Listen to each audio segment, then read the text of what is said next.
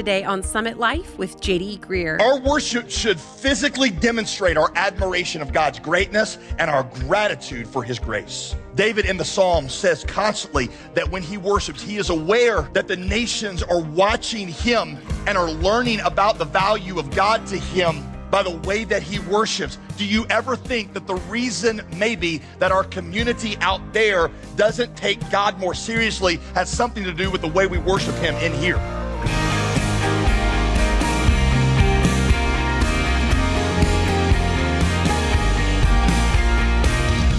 Hey, welcome back to another week of teaching here on Summit Life with Pastor J.D. Greear of the Summit Church in Raleigh, North Carolina. As always, I'm your host, Molly Vidovich. How many of you, when you're at church and the music starts up, you notice a few different kinds of worshipers? Some people sing in solemn reverence, while others raise their hands, dance a little, maybe even fall to their knees. So is one way better than the other? Today, Pastor J.D. Greear addresses that question as he continues our study of King David, titled Search for a King. If you've missed any of the previous messages, you can hear them online at jdgreear.com. Now here's Pastor J.D. with the second part of a message he titled, Still Small.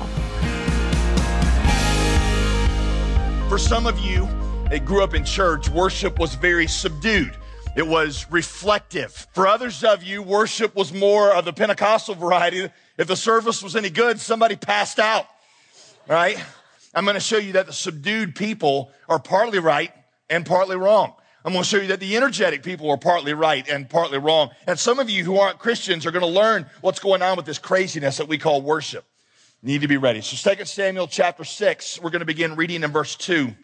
And David arose and went to bring up from there the ark of God, which is called by the name of the Lord of hosts, who sits enthroned on the cherubims. Verse 3, they carried the ark of God on a new cart and brought it out of the house of Abinadab. And Uzzah, who was the son of Abinadab, was driving the new cart. Verse 5, and David and all the house of Israel were making merry before the Lord with songs, and they are having a worship service.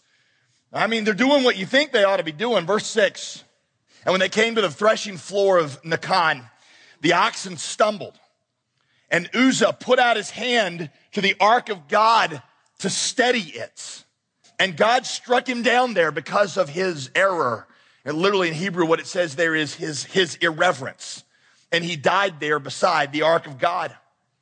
Look at this next verse. Verse 8. And David was angry because the Lord had burst forth against Uzzah. The Bible has been offending people for ages, including its writers. I had somebody recently who was struggling with their faith say to me, they're like, it's not that I don't believe in God. I actually believe that he's there. I don't know how everything else would be here if he weren't there. It's just that I don't like him. I don't like how he set up the universe. I don't like the fact that he doesn't stop injustice. I don't like the whole judgment thing. I don't like how he rules the world. David gets that. David was angry at God because of what he perceived as unusually harsh judgment. You're not the first one to be offended at God. The Bible's been offending all people in all places at all times. It's an equal opportunity offender. Right? The point I'm trying to make is don't be an ignorant and arrogant American who assumes you're the first people in history to be offended just because you graduated with a UNC Chapel Hill education. All right? You're not. People have always been offended. And you're like, well, why do you point this out? This is not helping me because they found reasons to believe anyway. Bottom line is we think the punishment is more severe than the crime, don't we? You see, and when the punishment is more severe than the crime, a little tuning fork goes off inside of us that says injustice. And here we think that God is being unjust, and our hearts accuse God of injustice, and that angers us, just like it did David. Here's the Bible's premise, and I give it to you straight up with no apology. The punishment is not more severe than the crime. That's the first problem. The second problem is a much even more serious problem than that one.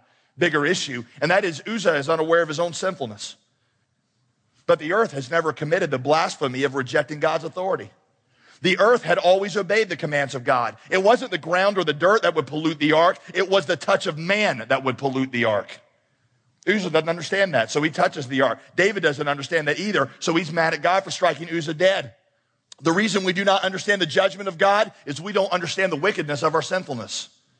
The reason we do not understand the judgment of God is we don't understand the wickedness of our sinfulness.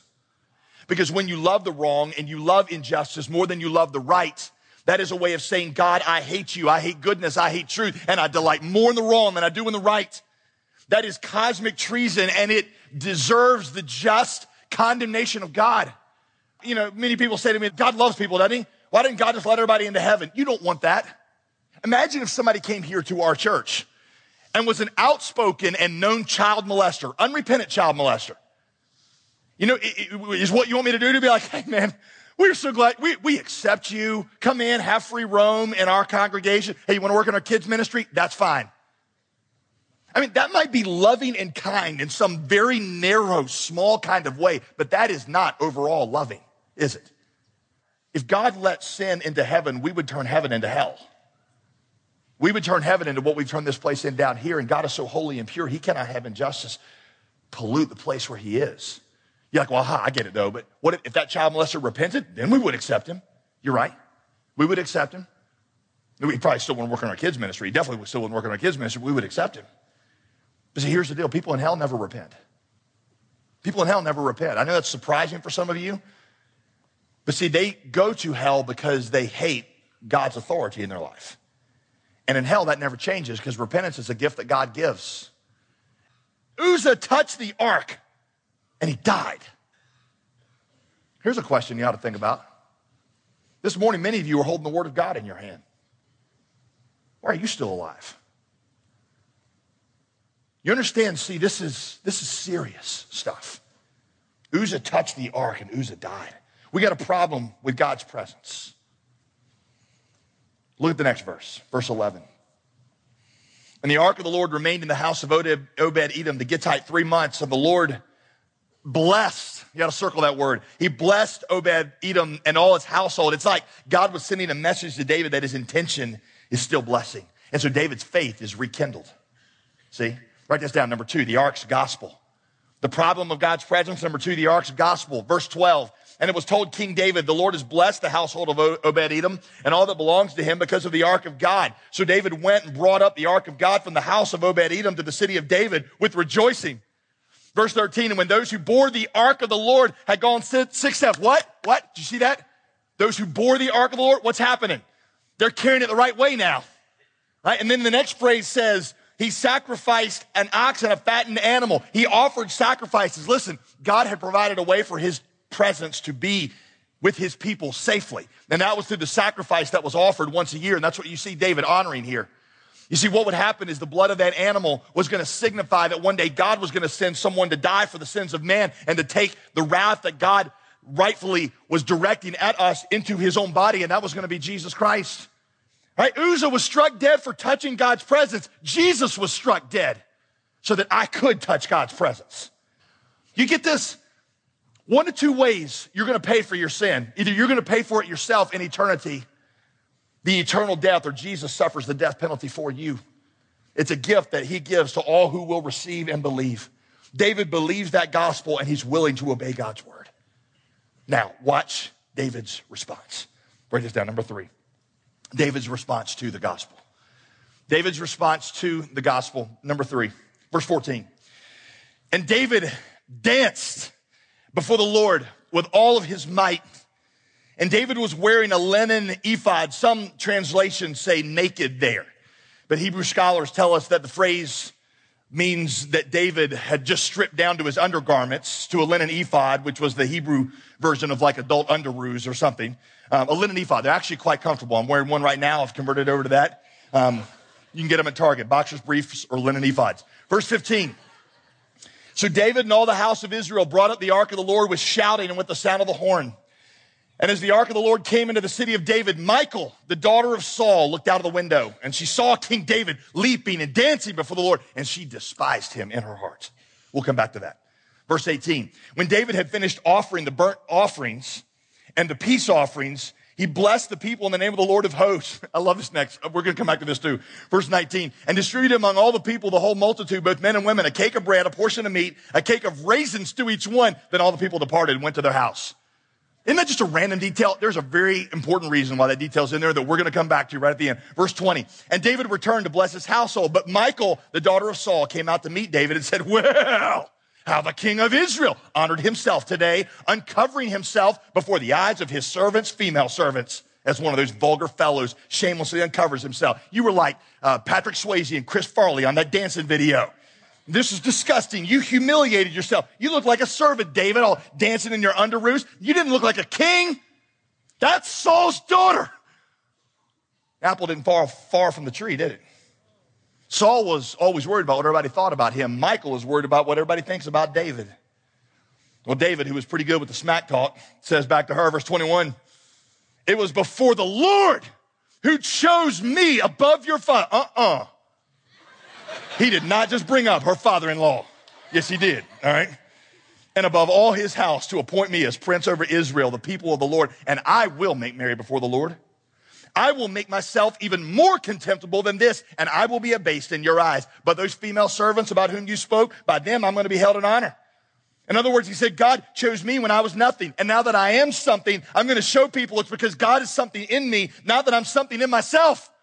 Your father's problem, Michal, is that he wanted people to think a lot of him. I don't want people to make a big deal out of me. I want them to make a big deal out of God. And so if I got to be unglorified before people to put on display the glory of God, that's fine with me.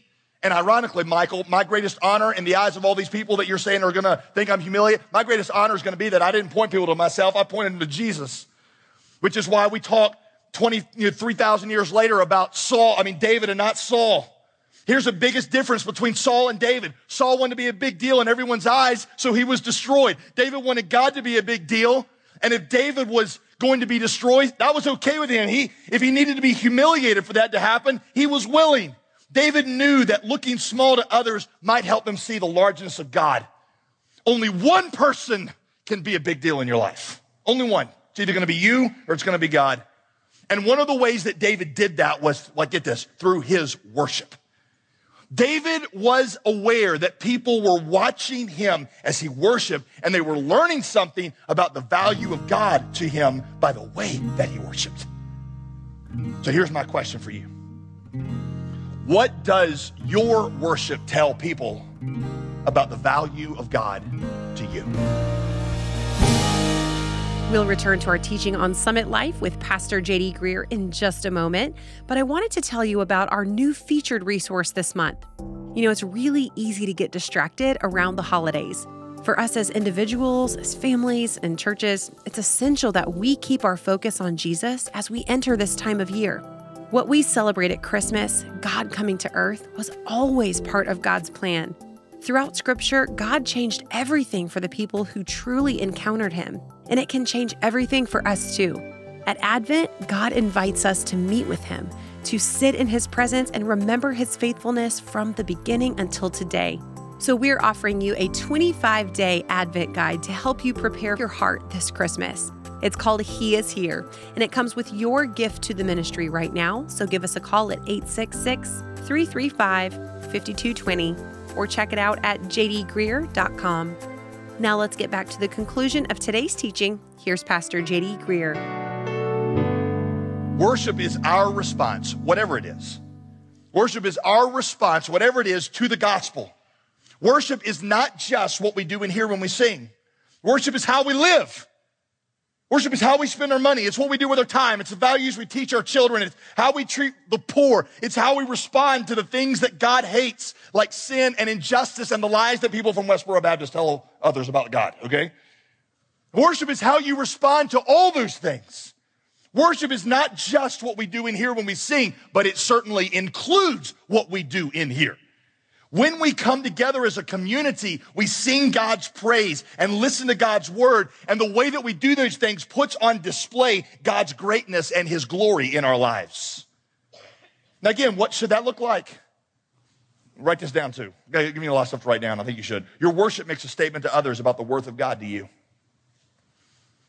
Our worship puts our hunger for God on display for the world to see. Our worship should physically demonstrate our admiration of God's greatness and our gratitude for His grace. David in the Psalms says constantly that when he worships, he is aware that the nations are watching him and are learning about the value of God to him by the way that he worships? Do you ever think that the reason maybe that our community out there doesn't take God more seriously has something to do with the way we worship him in here? Because that's what David said.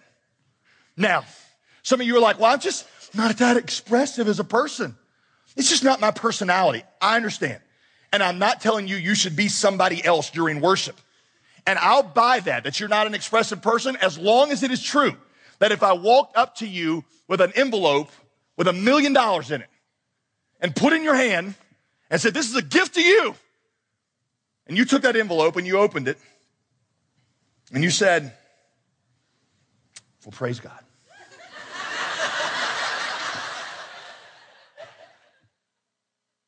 Thanks. If it's true that that is how you would respond, then I'll buy that. Otherwise, I'd say it's probably the $1 million seems more valuable in your eyes than the salvation God has given you does.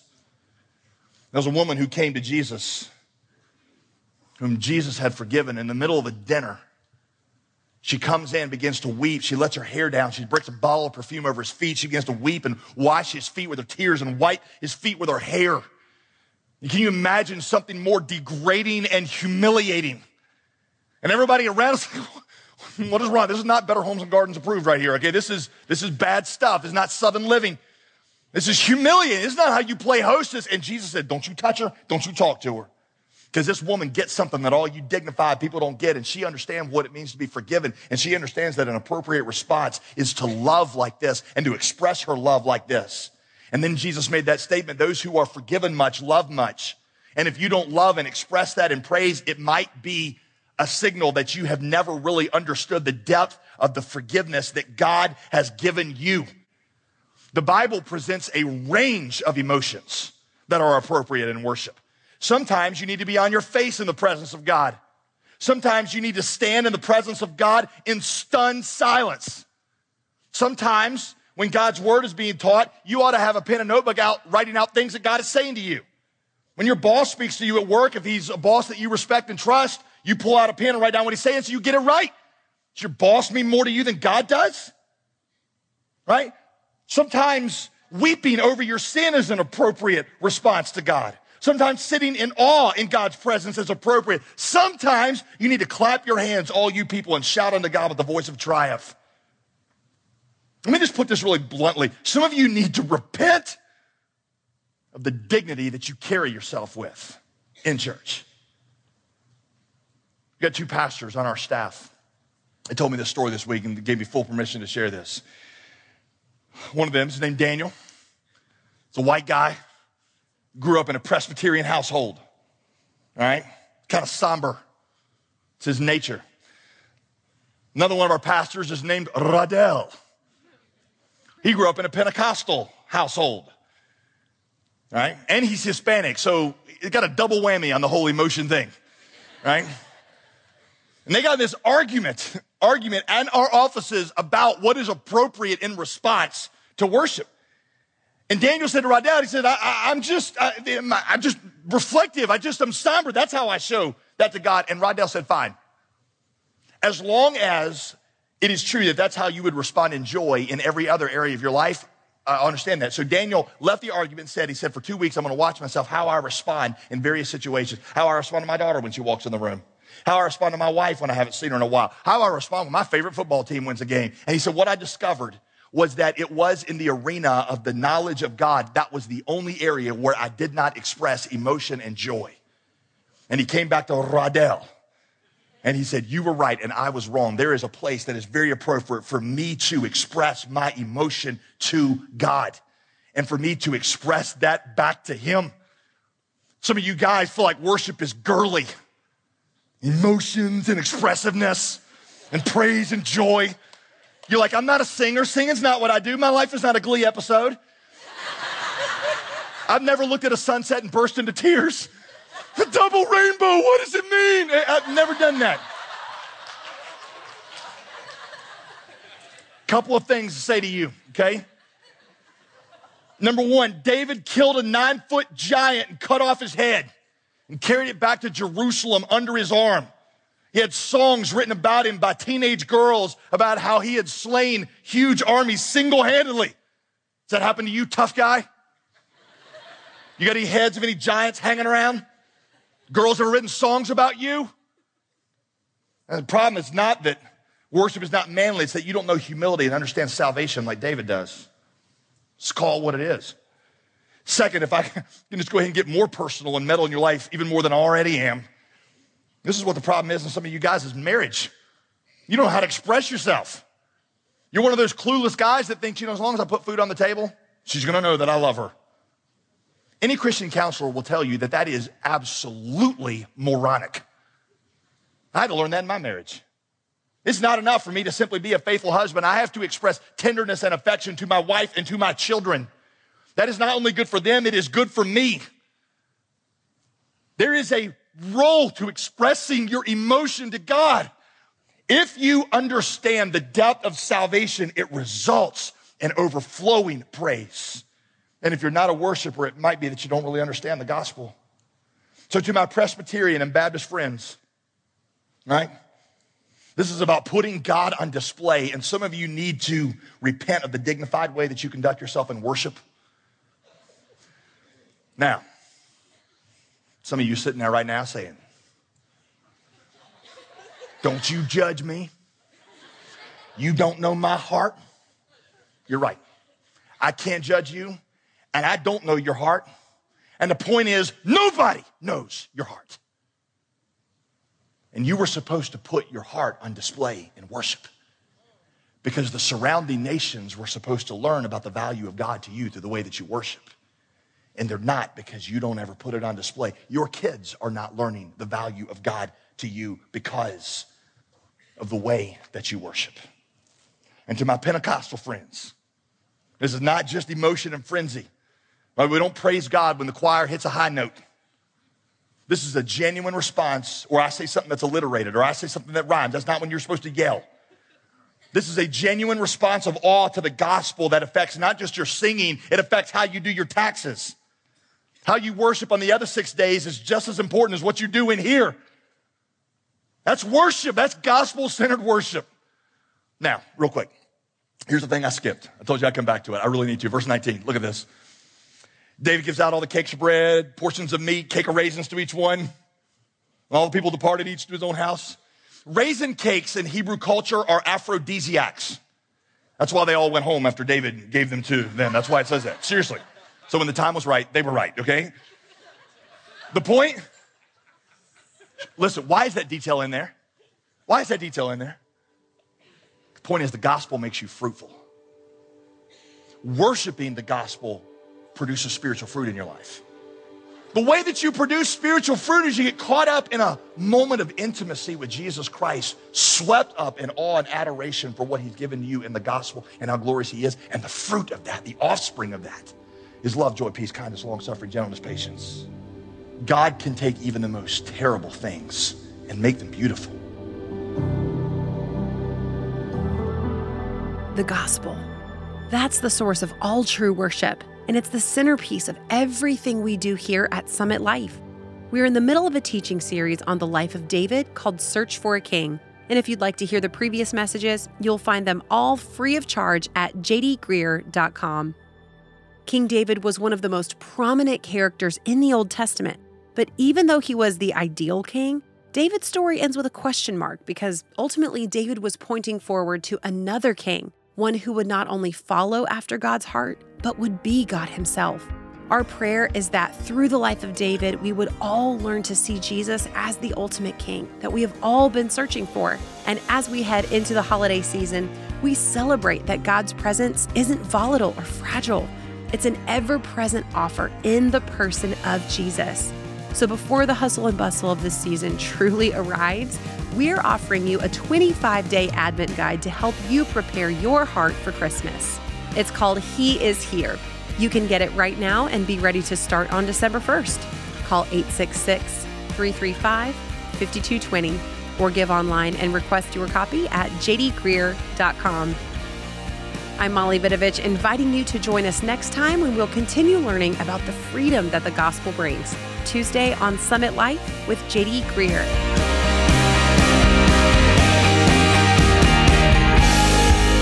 Today's program was produced and sponsored by J.D. Greear Ministries.